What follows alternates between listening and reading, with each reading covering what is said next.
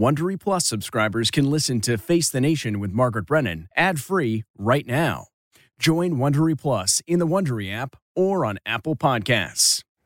Have you ever covered a carpet stain with a rug, ignored a leaky faucet, pretended your half-painted living room is supposed to look like that? Well, you're not alone. We've all got unfinished home projects, but there's an easier way. When you download Thumbtack, it's easier to care for your home from top to bottom. Pull out your phone and in just a few taps, you can search, chat, and book highly rated pros right in your neighborhood. Plus, you'll know what to tackle next because Thumbtack is the app that shows you what to do, who to hire, and when. So say goodbye to all those unfinished home projects and say hello to caring for your home the easier way. Download Thumbtack and start a project today. BP added more than $70 billion to the U.S. economy in 2022 by making investments from coast to coast. Investments like building charging hubs for fleets of electric buses in California and starting up new infrastructure in the Gulf of Mexico. It's and, not or. See what doing both means for energy nationwide at bp.com/investing in America. I'm Margaret Brennan in Washington, and this week on Face the Nation, pressure on Israel for a ceasefire, even a humanitarian pause, increases, while the conditions inside the Gaza Strip continue to deteriorate. Israel's efforts to decimate Hamas continue, but the humanitarian situation and escalating Palestinian civilian death toll have intensified the protests around the world as some Gazans attempt to flee the hardest hit parts of the region. Others struggle to stay alive in areas that are under attack and running out of resources. We'll have reports from the region, and we'll speak with White House National Security Advisor Jake Sullivan and Israeli President Isaac Herzog. Plus, House Foreign Affairs Committee Chairman Mike McCaul joins us from Tel Aviv. Then, there are some bright spots for Democrats following last week's off-year elections. Can they win on issues despite an unpopular president? Virginia Democratic Senator Mark Warner joins us. It's all just ahead on Face the Nation.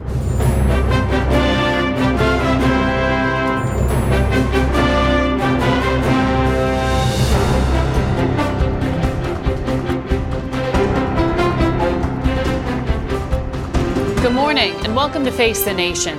We begin the sixth week following Hamas's brutal attack in which 1,200 Israelis died. That number has dropped from 1,400, according to the Israeli government, as remains are still being identified. Negotiations over releasing the 200-plus hostages continue behind the scenes. Publicly, it's a war that includes allegations, counter-allegations, and disturbing images. We'll continue to do our best to bring you only factual information and context. We want to begin our coverage today with Deborah Pata reporting from East Jerusalem. They came in their thousands, chanting now, now.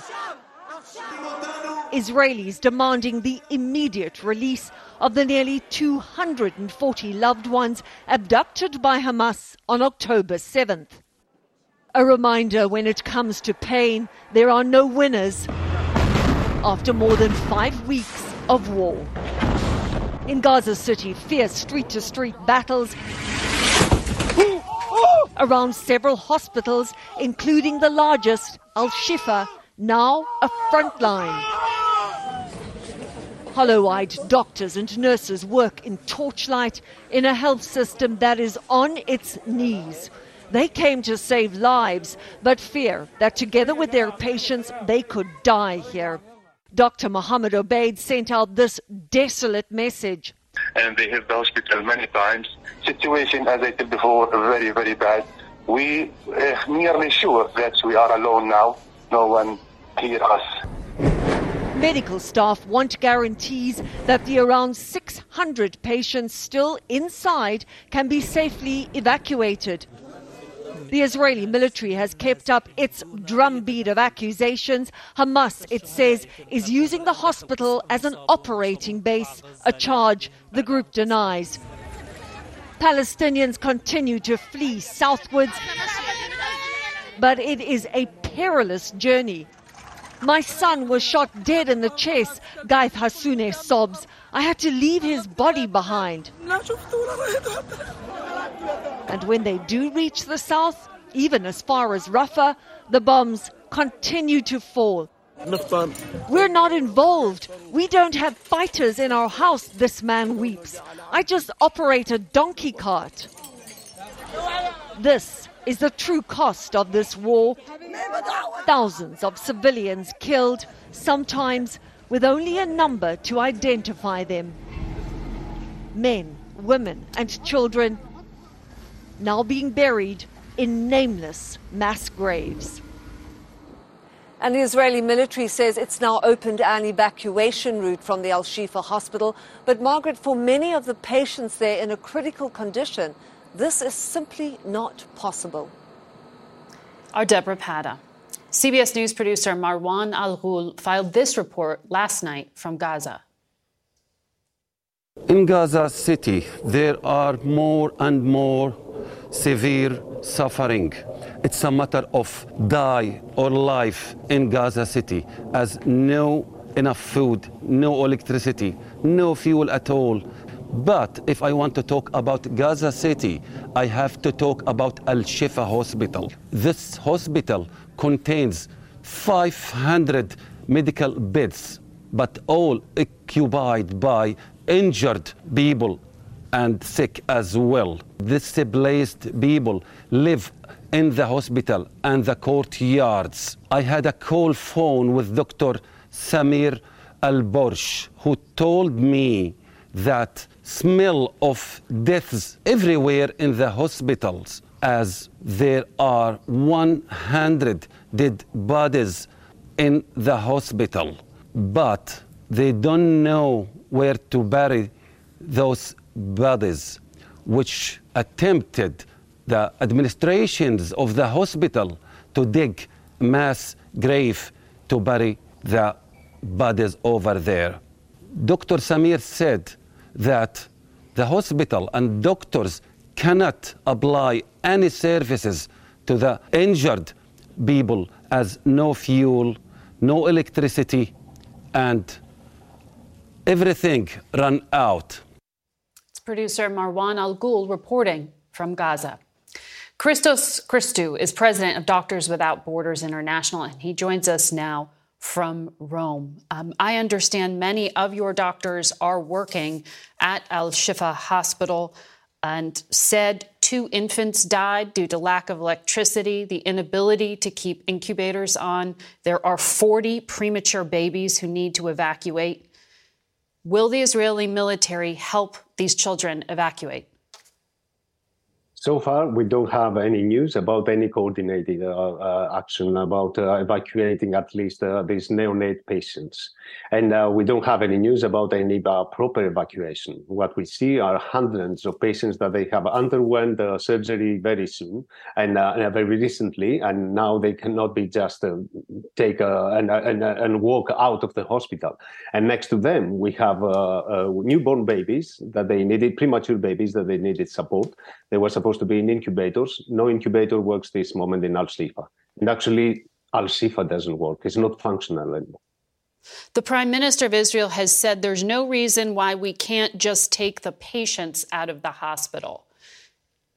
What's your response to that? To evacuate the hospital, you need time. You need weeks. It's not within 24 hours. And we said that several times in the past also, that it takes a lot of good organization to evacuate the hospital. And next to this coordination, it takes also a ceasefire. We have reports that people trying to leave the hospital also have been shot down. By who? We had also accidents, snipers. And we don't know what is happening also sometimes inside the hospital in several places where they are bombed. There are airstrikes in the hospitals as well. The Israeli military denies attacking the hospital complex. I know it's a large complex, but they claim that Hamas, as you know, has a command center in that hospital. I realize you are speaking about very sensitive matters, but the lives of your staff are also in danger here. How does this get resolved? First of all, we need to understand that This right moment inside hospitals are people in need, are patients, are children. We have this acronym, the CNSF, Wounded Children of Non-Surviving Families. We have several families that they are there, and these are patients. We need to understand that we have to protect the hospitals. Any attack in the medical care at the moment is an attack in humanity. But Israel's military is going to go at that hospital if it is indeed Hamas's command center. I'm sure you understand that. You say it would take weeks to get everyone out? Is there any planning? There's no planning. Everyone now leaves. Even the health workers have been so overwhelmed and exhausted, and they're in a position at the moment that they cannot even offer anything. So yes, what seems more likely is not a proper evacuation, but it is a panic. It's a panic that will end up with rubbles. Allowing fuel in has been a big sticking point for Israel, which worries that Hamas will get the fuel. You need the fuel to keep the generators on. Do you have any source of fuel to keep the electricity on, to keep these people alive? At the moment, there's no fuel in the hospital, and we run out of fuel also in other hospitals. And I cannot speak on behalf of all the hospitals this right moment in Gaza. I know that there's no electricity. We didn't have connection in internet. All these testimonies that you get also from our colleagues, like Dr. Mohammed Obaid before, was from yesterday. We lost contact later at night. We don't know what is happening in this right moment. And we know since a long time that people do not have even access to drinkable water. Mm-hmm. It is, I don't even have the words to respond to what you just laid out, Doctor, but thank you. And we wish your doctors well, along with their patients. Thank you, Margaret. We're joined now by White House National Security Advisor Jake Sullivan. Jake, welcome back to the program. The fighting seems very intense in and around Gaza. Doctors Without Borders has called on the Israeli government to, quote, end its unrelenting assault on Gaza's health system. Does the U.S. believe that this is an accurate description of what's happening? Is the U.S. telling Israel not to hit hospitals? Well, Margaret, without getting into intelligence information, we can just look at the open source reporting that Hamas is using hospitals as it uses many other civilian facilities for command and control, for weapons storage, to house its fighters. And this is a violation of the laws of war. That being said, Margaret, the United States does not want to see firefights in hospitals where innocent people, patients receiving medical care, are caught in the crossfire. And we've had active consultations with the Israeli Defense Forces on this. In fact, just yesterday, the Israeli Defense Forces themselves said that they, on the record publicly, said that they are looking for ways to be able to ensure the safety and security of individual patients in those hospitals, while they also try to figure out a way to deal with the fact that Hamas is operating in a way that's outside the bounds of any civilized concept of how you would think about, using a hospital, using human shields. So it's an active conversation, but the bottom line is we don't want to see firefights in hospitals. Okay. You don't dispute, then, the Israeli assertion that Hamas has a command center underneath Al-Shifa Hospital? I'm not going to get into a specific assertion related to a specific hospital because that would be getting into intelligence matters. But broadly speaking, we can see from open source reporting that there is a track record, a pattern of Hamas historically and in this conflict using hospitals and other civilian facilities for these purposes. I want to ask you about the hostages, roughly 240 still being held by Hamas. We had the opportunity to speak with Congressman Mike McCaul from Israel, where he had just met with the Israeli prime minister, and he told us that Israel is considering Hamas's proposal that Israel release Palestinian women and children from prison in order to obtain the hostages held by Hamas. Is that something the U.S. thinks should happen? Well, Margaret, you'll understand if I'm very careful in how I answer this question because the negotiations are delicate, they're high stakes. What is at stake is the recovery of a significant number of innocent people, including innocent Americans currently being held hostage by Hamas, a murderous terrorist organization.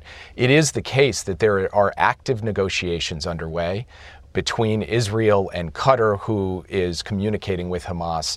And the United States is involved in those discussions, very much involved in those discussions. But I'm not going to get into the specifics of what's on the table, only to say that we are actively working to ensure the safe return of every American being held hostage and every other person being held hostage by Hamas. There are still roughly 400 Americans stuck in Gaza, according to the State Department. Will they get out? We are determined to ensure that they get out. Many have gotten out. Many are still there, as you mentioned, not just American citizens, but also their immediate family members. And we're trying to create a circumstance where every one of them can get safe passage out of Gaza. The gate has been open and closed.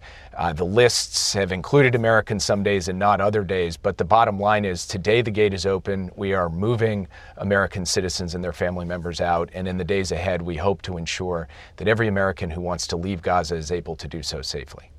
Jake, this past week, a top State Department official testified to Congress that the Gaza Health Ministry's estimates of 11,000 Palestinian dead may in fact be an undercount.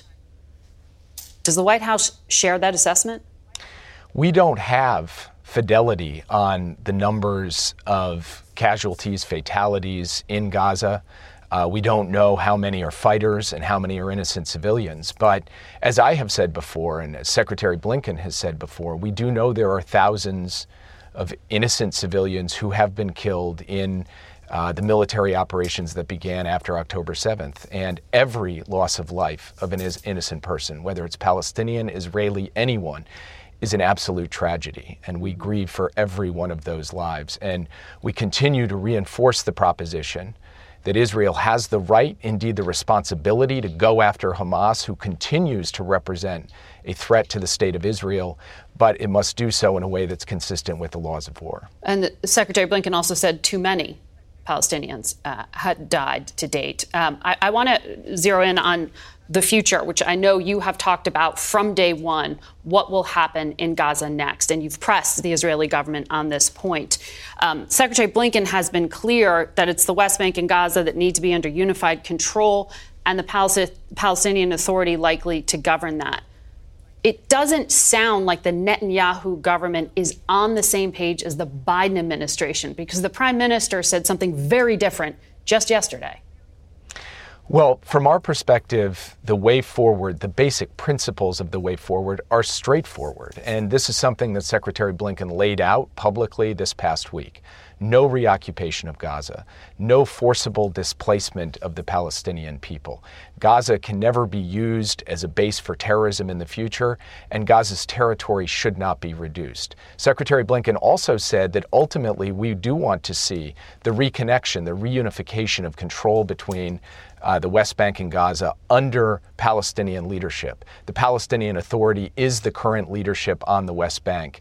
But ultimately, it's going to be up to the Palestinian people to decide their future, who governs them. There haven't been elections held in ages. The United States will support a process. Well, that's right, Margaret. There haven't been elections held since the early 2000s.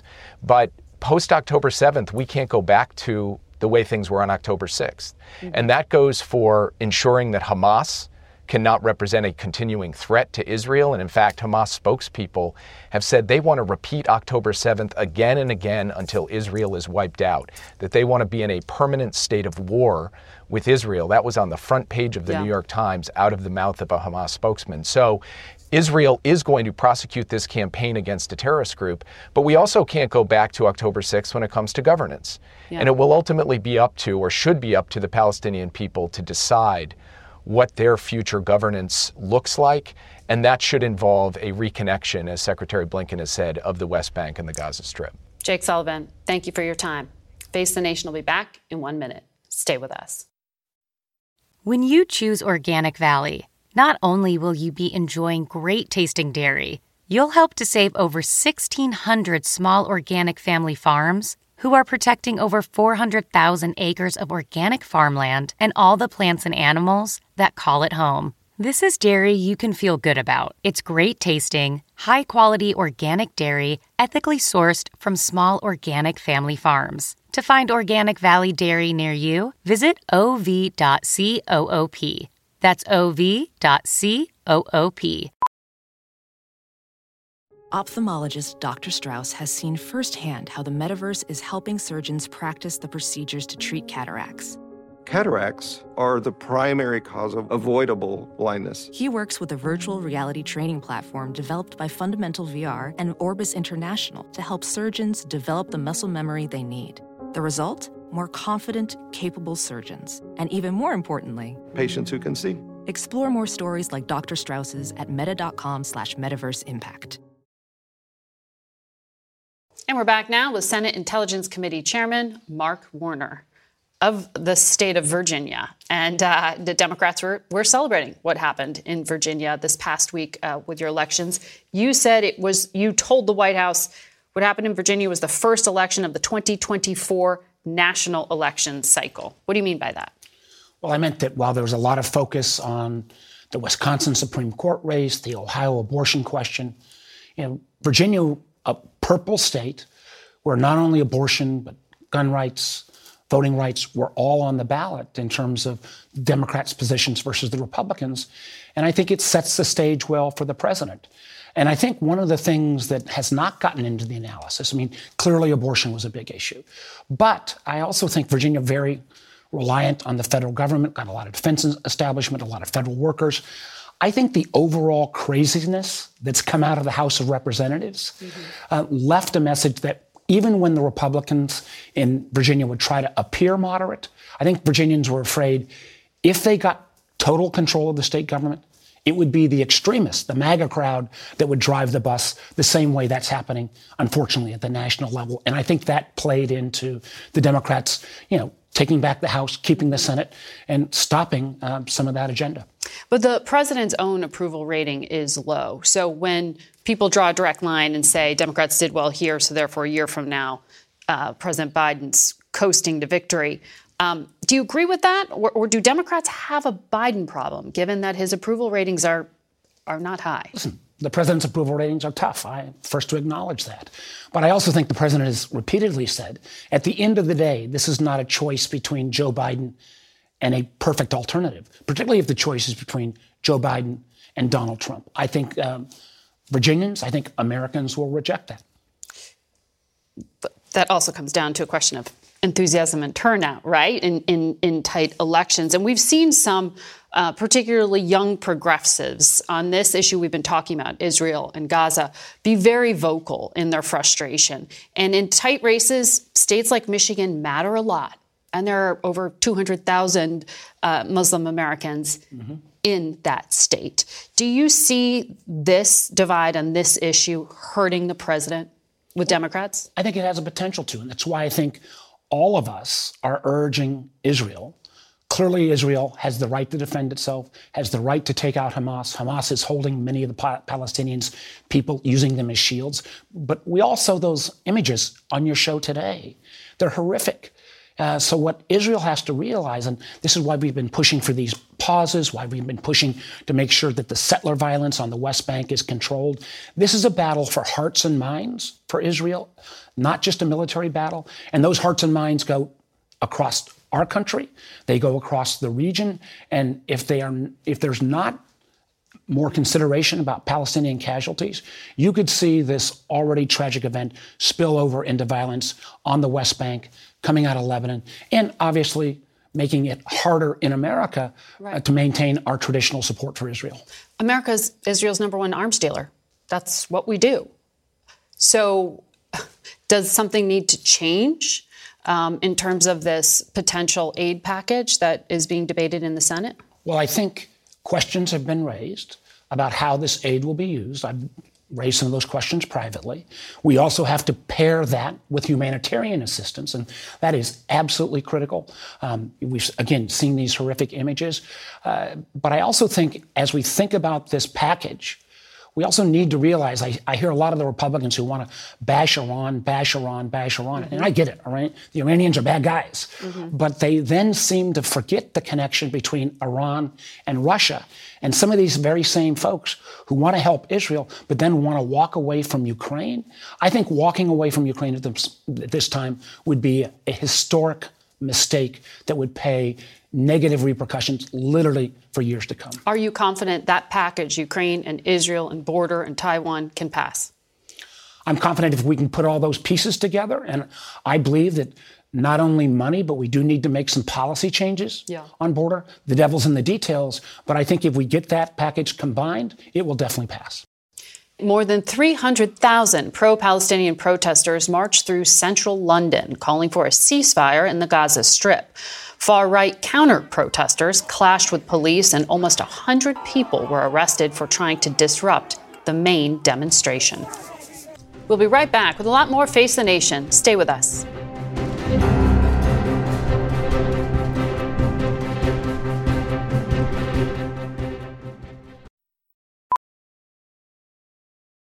Professional welder Shayna Ford used VR training developed by ForgeFX to hone her skills as a welder. The more time that you spend practicing it, that's what separates a good welder from a great welder. VR training can help students like Shayna repeatedly practice specific skills. Virtual reality definitely helps because the more muscle memory that you have, the smoother your weld is.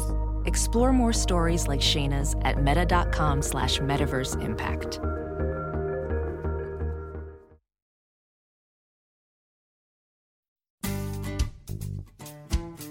Hey, it's Matt Norlander with the CBS Sports Eye on College Basketball podcast, and it is tournament time, people. So listen to the one podcast that will cover every upset, Cinderella, Bracket Buster, Sleeper. We've got it all covered, every round, reaction shows, all the way up through the championship game in Glendale, Arizona. To find us, search Eye on College Basketball podcast wherever you get your podcasts.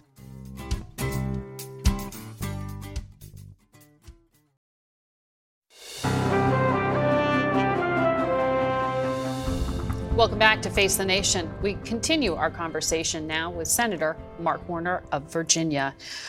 You, in your position as head of the Intelligence Committee, have been tracking a lot of the competition with China, particularly in the technology space. The White House seems to be very focused on reestablishing military-to-military ties with China. What are you watching for out of this summit with Xi Jinping? Well, I do think reestablishing these military ties and communications are important because we saw when we shot down the Chinese balloon, nobody picked up the phone on the other end. And unlike Russia, where we've had 75 years of conflicts, but lots of back-channel communications, because our contest with China is newer, we don't have that level of communication. So I think that's very important to be reestablished. I also think the president needs to push President Xi on the continuing intellectual property theft that some years accounts for close to $500 billion of intellectual property being stolen. And I firmly believe, and we've seen no retreat from China in terms of its level of technology investment, I absolutely believe that national security in the 21st century is more than tanks and guns. It is who wins the battle for artificial intelligence and quantum computing and advanced energy. The level of Chinese investment, for example, on rare earth minerals coming out of Africa is huge. And we need to be able to counter that with America and with our friends. So you want guardrails, I imagine, set up with China on artificial intelligence and the like. But legislating around a lot of this is really hard and it's not moving very quickly. Now, Margaret, let me tell you, I did the bill that was terribly bipartisan, 13 Democrats, Republicans, about saying we need an approach that's not simply focused on TikTok, but on all foreign technology that might pose a national security risk from China or Russia or Iran.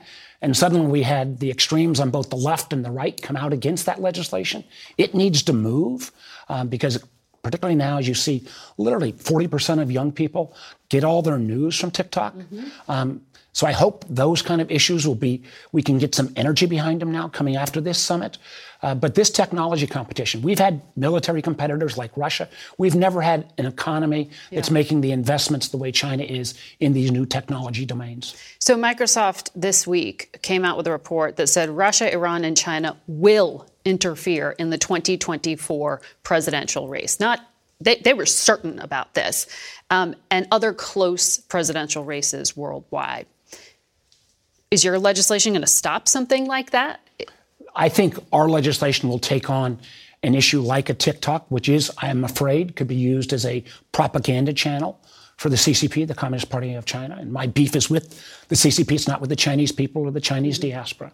But around artificial intelligence, I think we need to be humble because, candidly, we've done nothing on any guardrails on social media and on technology writ large.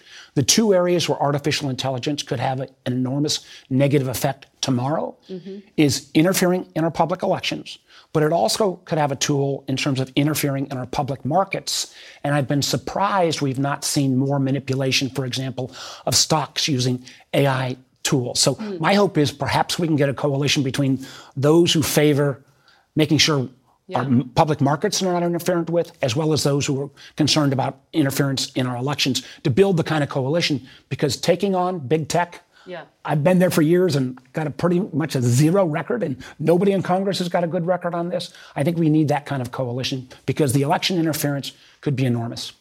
Very quickly, is that Washington Post report that Ukraine was behind the attack on Nord Stream accurate, and is attacking civilian infrastructure acceptable?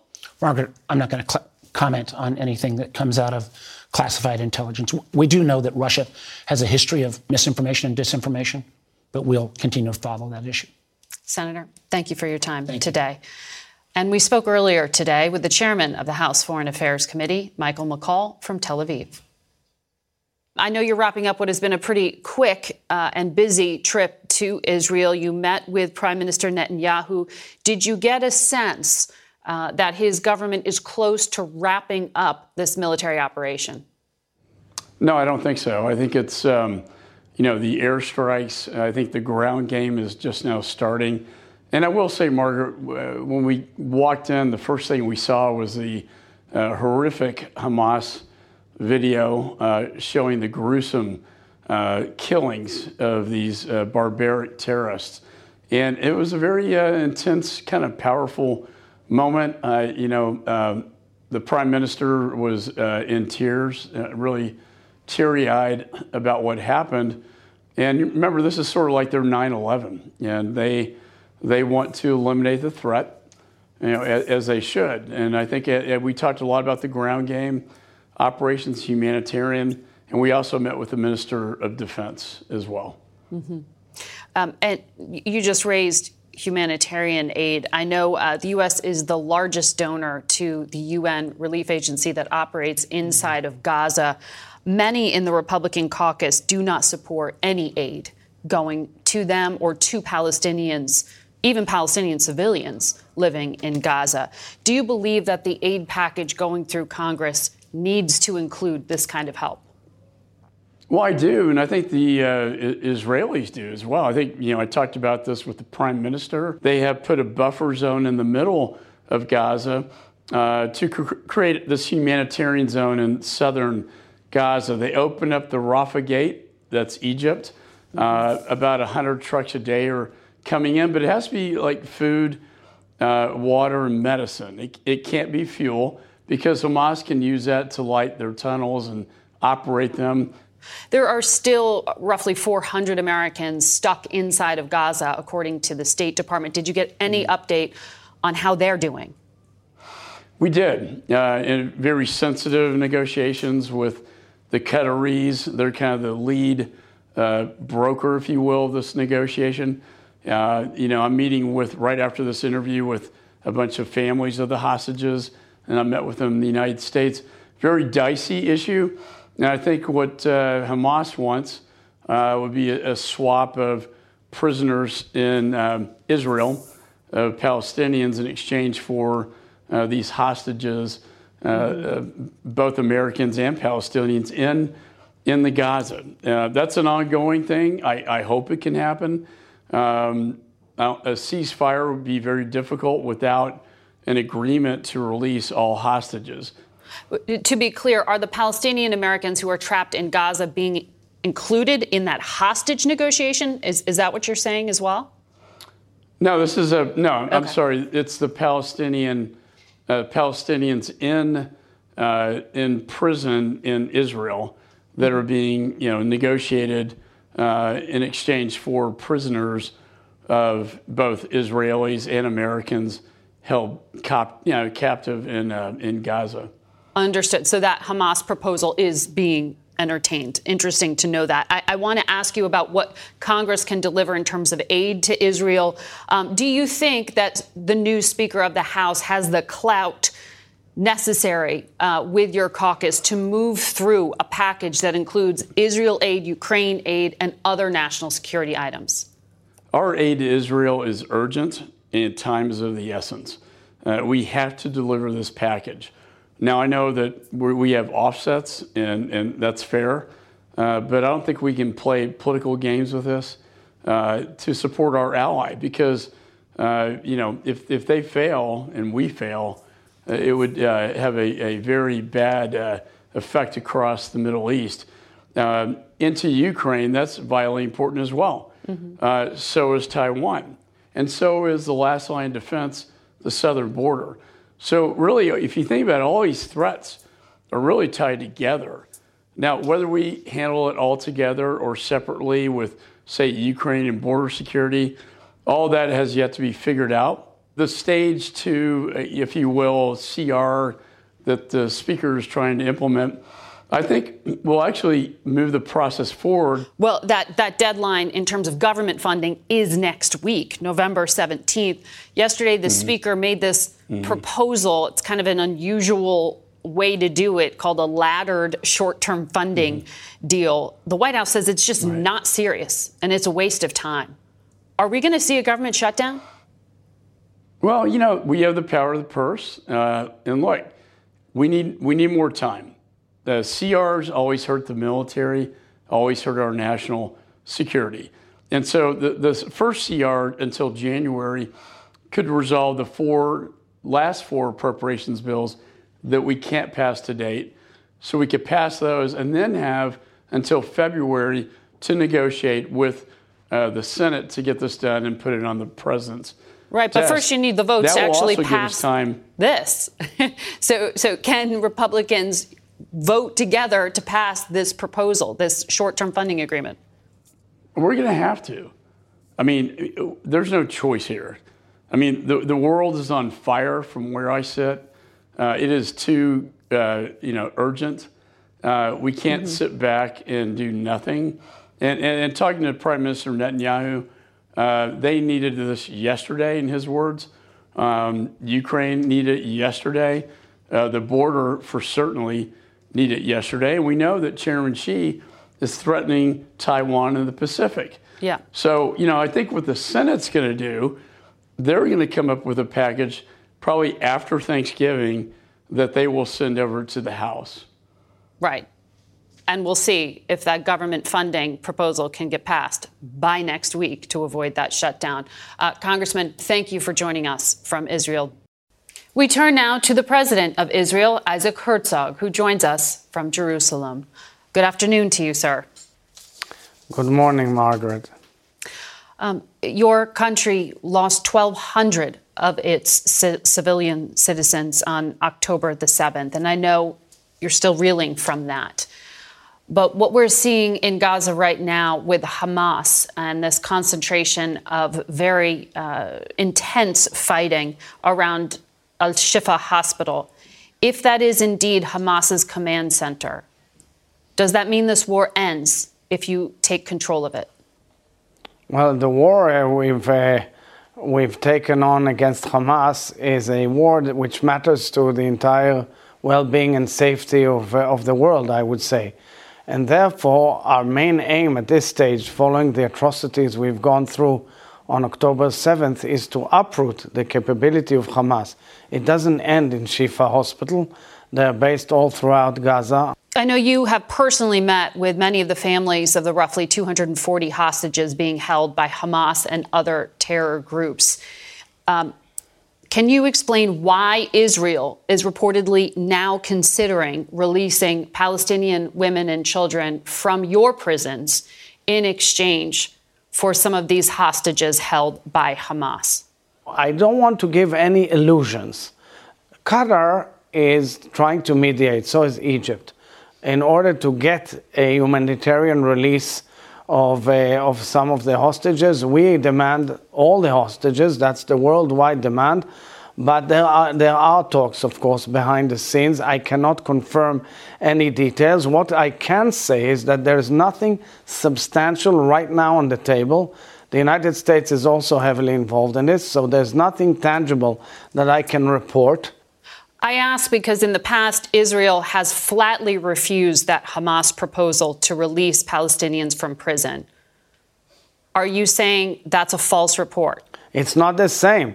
It's not the same. The report doesn't say that Israel is willing to release murderers who are sentenced for life sentence. In my speech in Congress to a joint session of the House in July, mid-July, I said that the entire problem with the peace process in the region is terror. Terror is undermining the entire ability to move forward. All of those who remember decades of trying to make peace with our neighbors know that we can make peace with those who adhere to the agreements and fight terror. Unfortunately, a nation which supports and hails terror cannot be a partner, and we've seen the atrocious results. I understand, and the United States of America considers Hamas to be a terrorist organization and has for decades. They're very clear on that. But as you just mentioned, you have long been an advocate for peace with the Palestinians. But there are many in the current government who before October 7th were not and do not favor two states for two people. Do you still believe that is the way ultimately to have peace? Why would anybody agree right now to any progress with our neighbors when we don't see truly their ability to fight terror? And many of them, including those in Gaza, are hailing and smiling and celebrating in the most atrocious way the world's greatest atrocity almost since World War II. May I also add and tell you that part of the whole issue is that it's kind of a culture that celebrates these awful atrocities. These atrocities cannot be accepted in any way. It means it has nothing to do with the conflict. It has nothing to do with the borders, with settlements or anything. This is simple, clear barbarism, Jew hate, other hate, which is advocated by ISIS, Hamas, Al-Qaeda, which if we weren't here, then Europe will be next, and probably the United States is the end game for all of them. I understand, and I'm not discounting in any way anti-Semitism around the globe, which is on the rise. When it comes specifically, though, to the long-term security of the democratic and Jewish state of Israel, it sounds like you have lost some hope for that peace process. But I wonder, given what you are seeing happen in Gaza right now, and the wish you have for security for your people, aren't you concerned that more individuals will be radicalized by the level of civilian casualties right now? If we eradicate the capabilities of Hamas, we'll give hope to the Palestinians in Gaza too, to run their life decently, as we've expected in the accords we had with the Palestinians. We enabled the Palestinian Authority to take control of Gaza, and they lost it. They lost it to a brutal coup of Hamas in 2007. But the issue is, I kept on asking President Abbas of the Palestinian Authority on numerous occasions, would you go in if Israel takes Hamas out? And he said no. Now I don't know exactly where he's at and if they're even capable of doing so. But one thing is clear. We first and foremost have to give safety and security to Israel. Understood. Even the United States government says that death toll of 11,000 Palestinians may be an undercount. They say they can't separate civilians from Hamas fighters, but it's still a tremendous amount of death. So given that, how can you say with certainty that Israel's military and intelligence is hitting the right targets right now, that the dying that is happening is necessary and helpful to your security? I thank you for this question. First of all, because I want to express my utter pain and sorrow for any innocent casualty on the Palestinian side. We are doing our utmost according to international humanitarian law. First and foremost, we alert people. What's the story here? The enemy, these terrorists, fought and tried to kill us and send missiles and terrorists from their homes. So we have to go to these homes and we have to blow up all their infrastructure, tunnel, missiles, everything. So we go and we send leaflets, and we call and we phone and we send text messages to all the civilians in that area. We tell them move out. We give them time to move out. And we've opened humanitarian corridors, and we have increased dramatically the humanitarian aid to those who are moving out to a safety zone. Unfortunately, there could be casualties. Some of them are also by Hamas fire, and the reporting and the numbers are unclear to me. But I'm saying outright, we are doing our best. Unfortunately, these things happen, and we are sorry for it. But at the end of the day, we have to uproot that infrastructure because we have to defend ourselves according to our right and duty to defend our people. President Herzog, thank you for your time. We'll be back in a moment.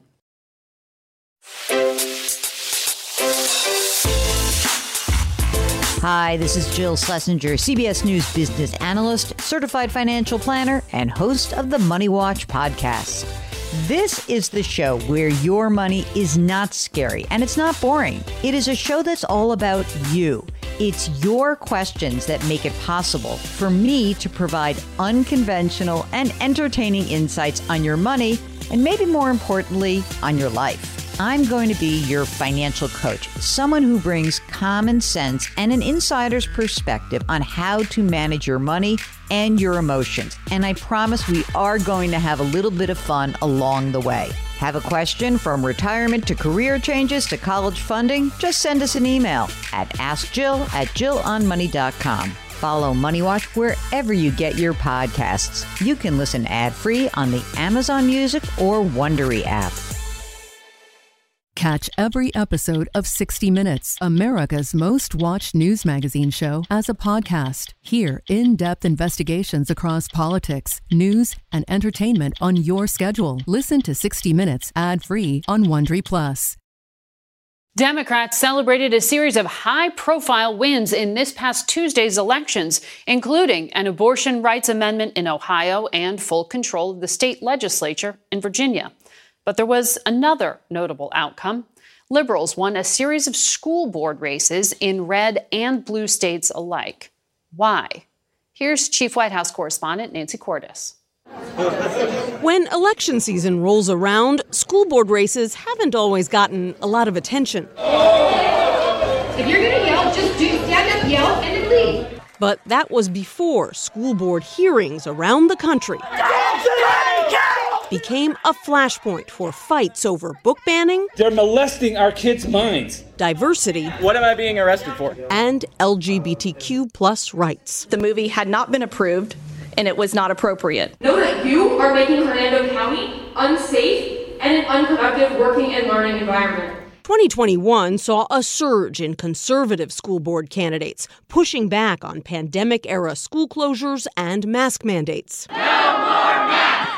This past Tuesday, the pendulum appeared to swing the other way, with more liberal candidates picking up school board seats in states like Pennsylvania, Iowa, Ohio, and Virginia. I've started to see the effects of some of the chaos and dysfunction on our school board in our classrooms. Belen Rodas is a teacher and newly elected school board member in Spotsylvania County, Virginia. You're not going to cut my mic off when I go to vote. That board drew national attention in 2021 when it voted to pull what it called sexually explicit books from school libraries. From there, it just seemed to continue spiraling into other distracting culture war issues that aren't the problems that are needed addressing to help our students. On Tuesday, Spotsylvania's school board flipped from a 4-3 conservative majority to 5-2 for progressives. What message do you think voters were trying to send about the school board? I believe they want us to work together. April Gillespie is one of the two remaining conservatives. I believe they're tired of the fighting and the lawsuits and on both sides, just everything, both sides. I think that they want us to move forward and focus on the business of the division and not so much the politics of things. Last Tuesday's school board races are being viewed as a test case for 2024, when voters in all 50 states will go to the polls. Democrats are hoping this issue, like abortion, will help to drive turnout and make up for what polls show is a dip in enthusiasm for the team at the top of the ticket. That's Nancy Cordes reporting. We'll be right back. Today, some tragic breaking news. The Pentagon has just announced that 5 U.S. service members were killed yesterday in an aircraft training mission in the Mediterranean Sea. Our condolences to those families and our deepest respect and thanks for all of those who serve or have served in the military. Until next week, for Face the Nation, I'm Margaret Brennan. Today's guests were Dr. Christos Christou, International Chief of Doctors Without Borders, White House National Security Advisor Jake Sullivan, Chairman of the Intelligence Committee, Virginia Democratic Senator Mark Warner, Texas Republican Congressman and Chair of the House Foreign Affairs Committee, Michael McCaul, and Israel's President, Isaac Herzog. The executive producer of Face the Nation is Mary Hager. This broadcast was directed by Shelley Schwartz. Face the Nation originates in CBS News in Washington. For more Face the Nation, we're online at facethenation.com, and you can follow Face the Nation and CBS Radio News on Twitter, Instagram, and Facebook. Face the Nation is also rebroadcast on our CBS News streaming network on Sundays at 1:30, 4, 10 p.m. Eastern, and again at 4 a.m. the next morning. And it's available through our apps, CBS News and Paramount Plus. Hey, Prime members, you can listen to Face the Nation with Margaret Brennan ad-free on Amazon Music. Download the Amazon Music app today. Or you can listen ad-free with Wondery Plus in Apple Podcasts. Before you go, tell us about yourself by completing a short survey at Wondery.com/survey.